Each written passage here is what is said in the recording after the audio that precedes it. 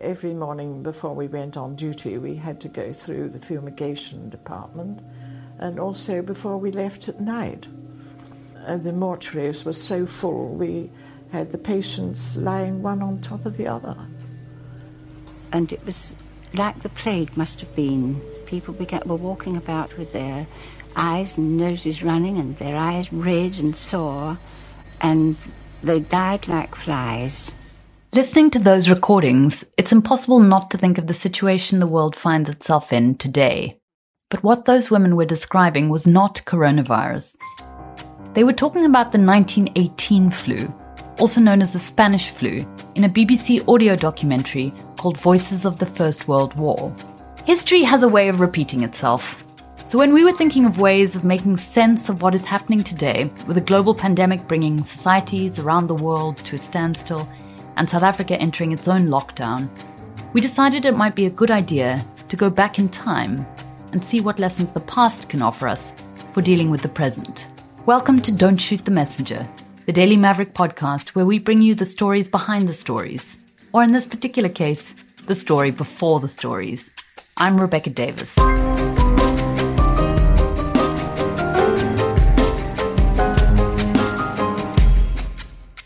Professor Frank Snowden is a good person to help us interpret this moment. For one thing, he's a Yale professor who has devoted his life to the study of pandemics and their effects on politics. For another, he happens to find himself in what is now the global epicenter of the coronavirus, Italy. When we spoke to him, Professor Snowden was holed up in an apartment in Rome, in which he will be staying for the foreseeable future. He explained that he hadn't intended to be there. Professor Snowden came to Rome to do some research on newly released Vatican archives, and then the coronavirus hit. He hasn't been able to look at a single Vatican paper so far. We're allowed outside of our homes for three purposes. One is to go to a job that's necessary. That doesn't apply to me. Another is to go shopping for provisions. That does apply to me. And to go for a walk in your own neighborhood without encountering other people, just for exercise. And that gives me the opportunity to see the neighborhood just a little bit, at least once a day. So the atmosphere I do see. The very positive side is that people are taking it very, very seriously, and most people are wearing masks. They take social distancing seriously. The shopkeepers admit you only there are strict ministerial regulations about it, and people are very, very worried and concerned, as you would imagine. These regulations are pretty much identical to the ones which are about to take effect in South Africa. Already many people are worried about the compliance of South Africans who don't have a great track record of following rules. But then again, neither do Italians. One Italian newspaper recently wrote that this is the first time in 3 millennia that Romans have been obedient. So maybe there's hope for South Africans after all. But amidst all the fear and anxiety in Italy at the moment, Professor Snowden says that there are also moments of tremendous solidarity and humour. Perhaps best illustrated by the new custom which sees Italians in lockdown making music from their balconies. One of my favorite examples is that at 6 o'clock in a block of flats in the neighborhood, there are balconies for each flat. And people come on to those balconies at 6 o'clock. One of them puts on folk music, Italian traditional songs, and a couple appears on each balcony. That's as many as you can have. And so they dance and sing at 6 o'clock every evening, thereby creating a sort of community festivity without being close to one another and without breaking the regulations. That seems to me moving and imaginative. Earlier you heard clips where two British women remembered their experience of the 1918 flu. Now, many experts at the moment are citing that flu from over a century ago as the health emergency which is most reminiscent of our current global situation. Professor Snowden has written about the effects on society of everything from the medieval plague to 20th century malaria. But when I asked him which historical epidemic or pandemic he considered most comparable to what's happening today, he too turned straight to 1918. I suppose I don't wish to say this to cause alarm because that's not my intention. Conditions are different from 1918, but it does look as though this is spreading in ways that remind one, fortunately not yet to the level of mortality, but the potential is there. And so I suppose with its geographical spread, the fact that it's a pulmonary disease, that it's a viral disease, that we have social, economic, and transportation facilities that enabled the disease to travel worldwide, as happened in 1918. All of those things remind me of the 1918 pandemic, and I would say that that seems like the closest historical example. I hope that this will be at a much lesser level, but that is something that we all are waiting to see, and we won't know until we're much further into this. The 1918 flu remains the most severe global pandemic in recent history. It lasted about 2 years and infected around a quarter of the world's population, about 500 million people. And South Africa was one of the hardest hit places in the world. The flu killed around 300,000 South Africans within 6 weeks. Globally, somewhere between 50 and 100 million people died. The reason why that figure is so uncertain, by the way, is a reminder of how public health is always inextricably bound up with politics. Because the flu broke out at the tail end of World War I, authorities in a number of countries censored reports of the illness in order to maintain public morale. Professor Snowden also says that the fact that the flu coincided with World War I helps explain one of the most mysterious aspects of it, and that is how badly remembered it was until the coronavirus helped bring it back into the spotlight. In fact, some scholars refer to the 1918 flu as the forgotten pandemic. In the post-war years, people simply wanted to draw a curtain over the terrible events of that time. There are hardly any memorials to the 1918 flu globally. But even though people wanted to forget, the effects of that flu lingered for decades afterwards. It affected peacemaking, it affected the whole war, it had an impact clearly on demography, it left its strongest legacy perhaps in the field of public health, and public health people have never forgotten the 1918 pandemic, although they seem to have been crying in the wilderness, calling ever since for preparedness, remembering the lessons, and being sure that the world is never again caught in the position in which it found itself in 1918. So that is a lasting legacy that is with us today. In 2020, thankfully, we weren't fighting a global war when the coronavirus broke out. But it's also true to say that political tensions were running high in many parts of the globe, including South Africa. And the coronavirus outbreak comes at a time of political turmoil in Europe in particular. It's already clear that the COVID-19 pandemic is causing profound social destabilization. You can see that when you look around you. People are scared, angry, deeply worried about the future and the economic impact this health emergency is going to have. And one question that many of us are considering is, what is the political fallout from all of this likely to be? Is this the kind of event that can topple governments, foment revolutions? I asked Professor Snowden what the history books have to say about this.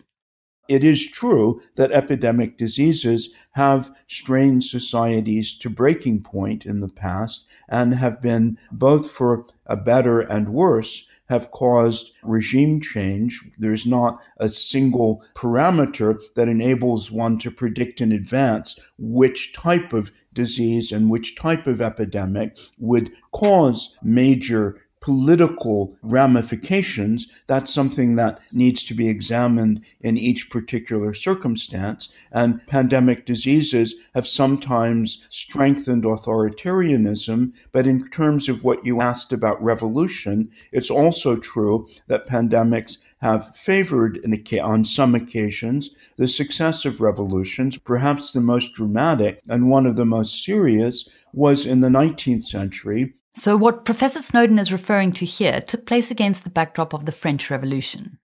In the 18th century, the Caribbean island that is now called Haiti was still under the control of France. French colonialists were lording it over hundreds of thousands of black slaves. Then the French Revolution breaks out and its ideas spread to Haiti, and there they seed the largest slave rebellion in history. To try to crush this rebellion, Napoleon sends a huge armada to Haiti from France in 1803. But there's just one problem. This military maneuver coincides with an outbreak of yellow fever. The slave population of Haiti, for genetic reasons due to their African descent, had a degree of immunity to yellow fever. The Europeans, sent to quash their rebellion, did not.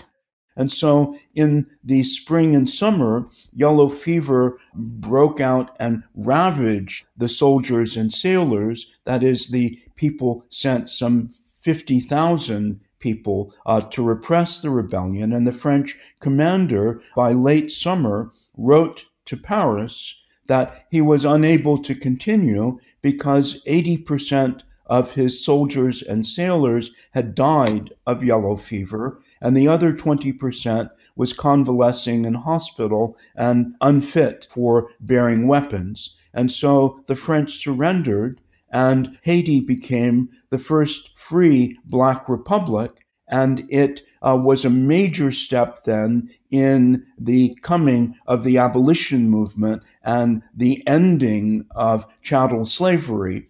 In that particular case, the political effects of an epidemic were freedom. But that doesn't chime much of a bell today, where it's becoming pretty obvious globally that governments trying to deal with the coronavirus are responding by restricting freedoms in general. And this is seen as a necessary evil. Under normal circumstances, Chinese government is heavily criticized for its authoritarian methods, but its swift action in locking down Wuhan, the original coronavirus hot zone, was universally applauded as the right step to take to contain the spread of the virus at that time. And since then, we've been seeing a situation where ever more draconian steps are being taken to limit people's movements. In Israel and in parts of Asia, the government is using mobile technology to monitor cell phones in order to track people's movements. And South Africa has just announced that it may also be doing the same.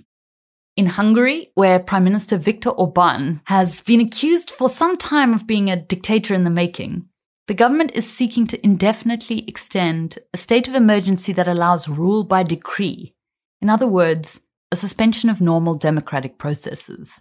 And as of midnight on Thursday, 26th March, South Africa follows the example of many other countries in entering a state of lockdown, which sees severe restrictions placed on people's freedom of movement and freedom of association. The kind of restrictions that we haven't seen since apartheid. Unless they work in essential services, people in South Africa will only be able to leave their homes to buy groceries and essential goods or to seek medical care. If you take a chance and get caught, you could face a fine or 6 months in jail. We've been told there will be soldiers on the streets, there will be soldiers setting up roadblocks, checking the relevant permissions. And most of us, I think, understand that some level of confinement is necessary to break the chain of transmission, but that doesn't stop us contemplating these 21 days ahead with anxiety. In an emergency situation, it's obvious that our sense of what is democratically permissible has to shift. But what is worrying about the scenario is the possibility that unscrupulous leaders could use a situation like this to push through authoritarian measures, which then become normalized as part of life, even after the crisis. Professor Snowden says that this is a valid concern. And he also says that we shouldn't fall into the trap of believing that authoritarianism is a necessary condition for containing emergencies. In fact, just taking the example of the United States, it's not necessary to end the American Constitution in order to fight this pandemic. The U.S. was able to deal with the Great Depression and with the Second World War by, at the national level, to coordinate states, counties, local government, the private sector, and the state in a partnership to wage a great war without sacrificing long-term the Constitution and the Bill of Rights enshrined within it. It's not necessary to do that, and that's something that needs to be seen. And I don't think that there is an idea that pandemics demand authoritarianism. I think it's exactly the opposite, that democracies are able, one can see this in Italy, to mobilize the population because they have the consent of the population. And one of the features is the cooperation in Italy of the people with the decrees of public health. And that's being done in a way that is partly voluntary, but also with some penalties that are severe for non-compliance. But everyone realizes that this is a matter of life and death, and that this isn't putting an end to the Italian political system or to democracy. So this is a tense moment, and you're right to raise those political issues, but we don't need to lurch into authoritarianism, although there are political forces that are saying that's exactly what we need.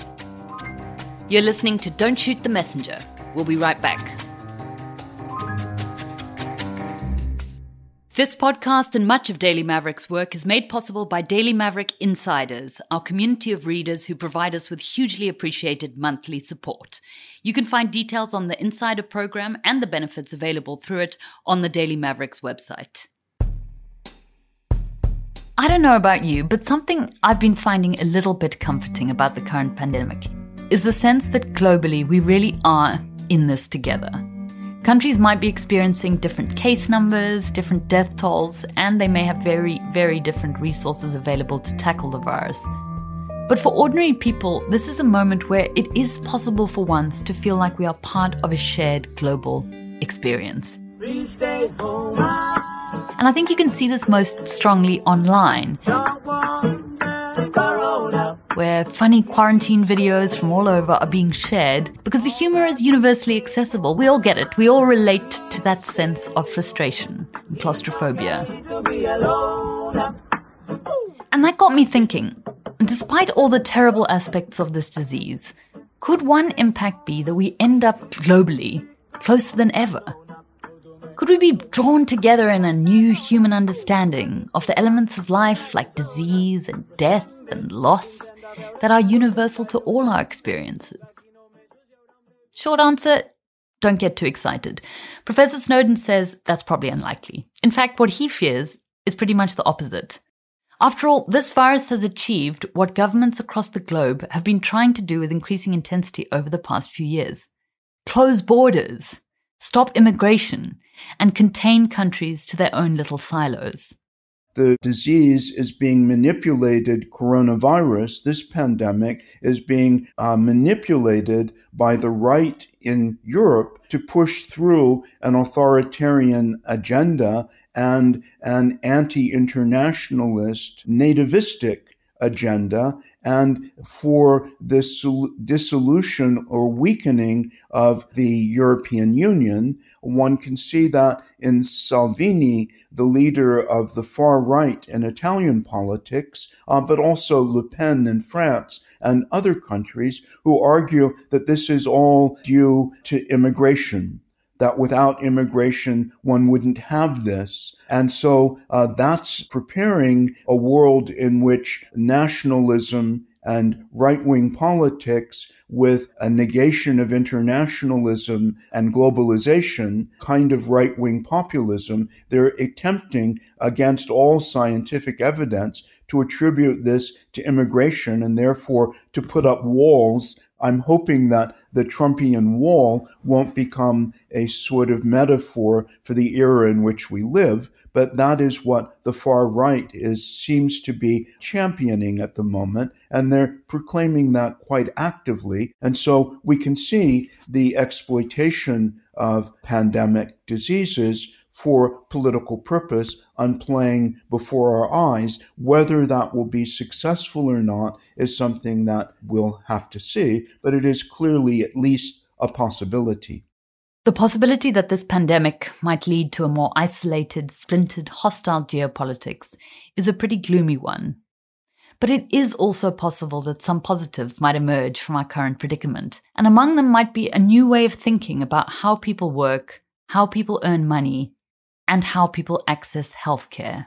It's difficult to see how we can continue with a system that doesn't provide care for everyone. And the World Health Organization has said that the only way to be prepared is to have universal free access to care. And I think that that degree of change is absolutely necessary. The way that we work and the way in which people care for other people, the way in which society takes care of the most vulnerable people in its midst, that is something that is raised to enormous proportions by this pandemic and is one of the great lessons that must be learned.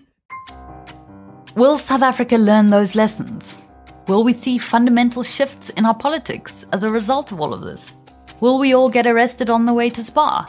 For now, nothing to do but wait and see, and stay at home. Don't Shoot the Messenger is a podcast brought to you by The Daily Maverick. This episode was produced by Haji Mohammed Dowji with sound engineering, editing and support by Bernard Kotze, Tevye Shapiro and Catherine Kotze. You can listen to Don't Shoot the Messenger on the Daily Maverick's website, Apple Podcasts, Spotify, or wherever else you get your podcasts. For more, subscribe to the Daily Maverick's newsletters and follow us on Twitter and Instagram.